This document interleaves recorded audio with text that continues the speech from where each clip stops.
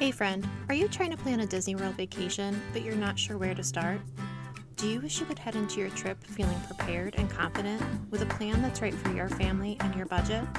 Hi, I'm Megan. At Dream Wish Plan, I help moms plan their dream Disney World vacation without the overwhelm. On this show, we'll walk through the Disney park basics so you'll understand all the things that Disney World has to offer. We'll talk about vacation planning strategy, and I'll give you tips and hacks that will put you way ahead of the pack so you can maximize the fun and minimize the stress. So grab a cup of coffee and your favorite notebook and get ready to create a plan to make some magical Disney memories.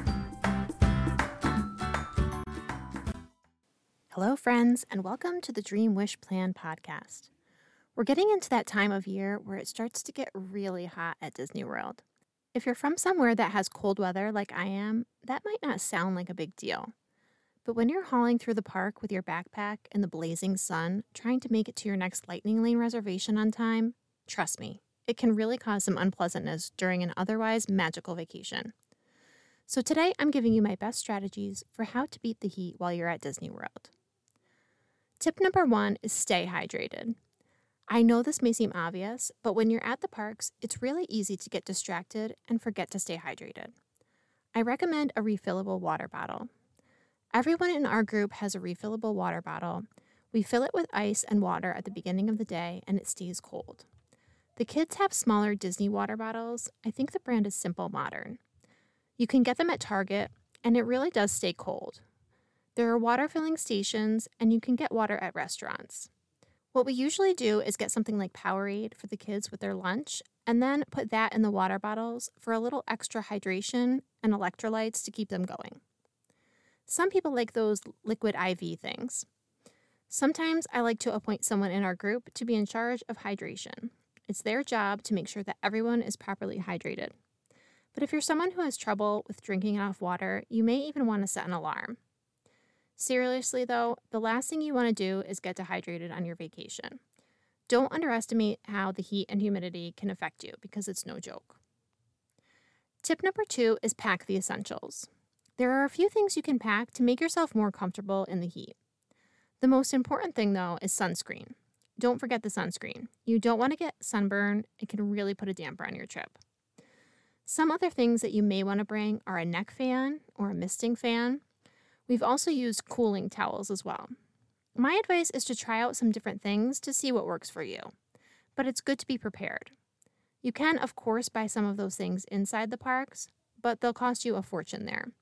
So if you're able to order on Amazon or something like that before your trip, you can save yourself some time and money. Okay, tip number 3 is dress for the weather. Pay attention to your clothing and accessories. I know you want to look cute in the parks, but my advice is don't sacrifice comfort for style. The good news is you don't really have to because there are a lot of really cute outfits that you can wear that are comfy and good for the warm weather. Some great options are dresses for women. They have athletic type dresses or stretchy cotton lightweight dresses. You can wear shorts underneath, or some have shorts built in. Comfortable shorts or skirts are good too, and t-shirts or tank tops. You just want to keep it lightweight. And avoiding black and dark colors can help, but I'm going to be honest, I wear a lot of black anyway. If you're wearing a backpack, something lightweight and ventilated works well. And this goes for kids too. If you're traveling with kids, they may want to be wearing elaborate princess dresses, but make sure they're comfortable, or at least bring a change of clothes so they'll have something to wear if the dresses or outfits get itchy or hot or uncomfortable for them. And if you're wanting to have a Disney-themed outfit, there are tons of great ideas out there. We love just shorts and a Disney-themed t-shirt. And of course, comfortable shoes. Sneakers or comfortable sandals. I have a couple tips for shoes. Number 1 is to be sure that you're not bringing brand new shoes that you've never worn before. You want to make sure they're comfortable for you and broken in before your trip. And number 2 is I like to bring 2 pairs of shoes I know I can wear all day in the parks. That way, if one pair starts to be uncomfortable and starts rubbing in a certain spot, you can alternate and switch out for another pair that will give those spots a break. I'm more of a sneakers person in the parks, but I also have a really comfortable pair of Clark's sandals that I can swap them out for on days that I want my feet to be more free. You may also want a hat to block the sun. I'm not really a hat person. I want to be a hat person, but I'm just not. You want to be sure to have sunglasses as well. Personally, I don't bring expensive sunglasses because I don't want to worry about them getting lost, but you'll definitely want to have some sunglasses. Tip number 4 is take plenty of breaks in the park. Just don't forget to take breaks. Even if you're the type that wants to go and do as much as possible, leave some time for rest. You can find a spot in the shade or have a drink or a snack, or find some air conditioning to hang out in for a little while. I like to do a little shopping and enjoy the air conditioning there. There are relaxation stations in each park where you can enjoy some air conditioning and take a break.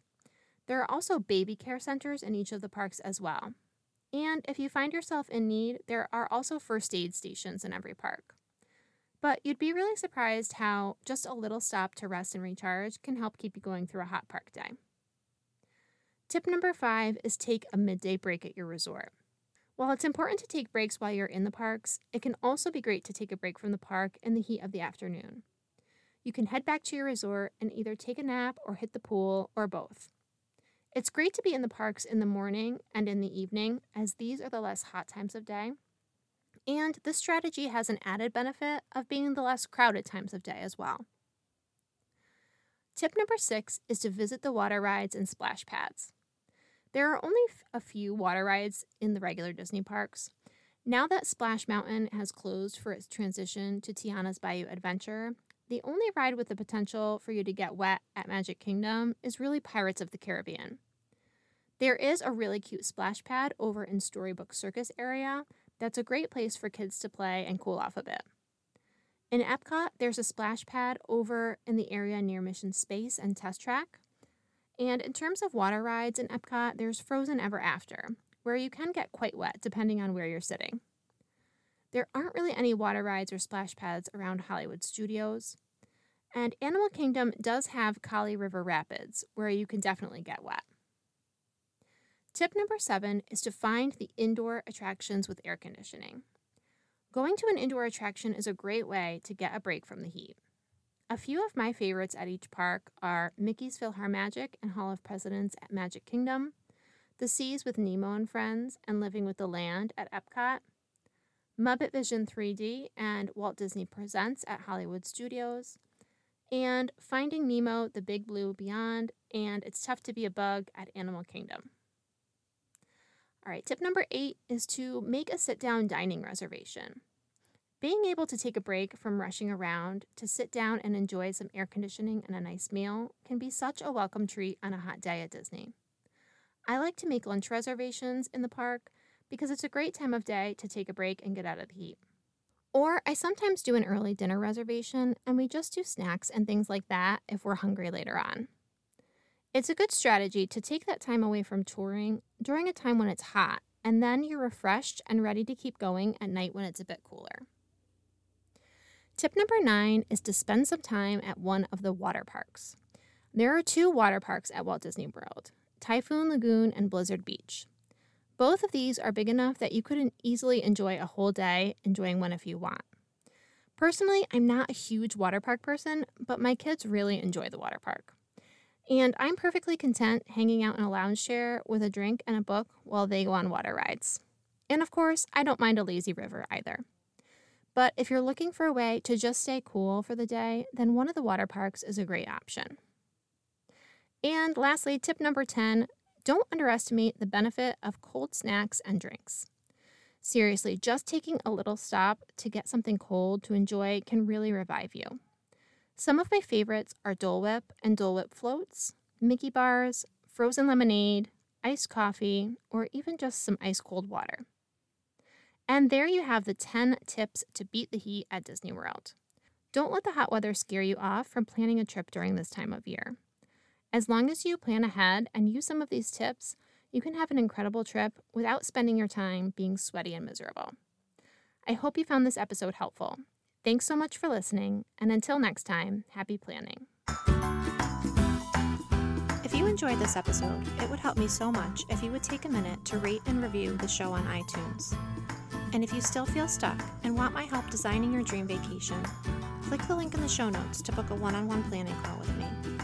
Thanks so much for listening, and until next time, happy planning.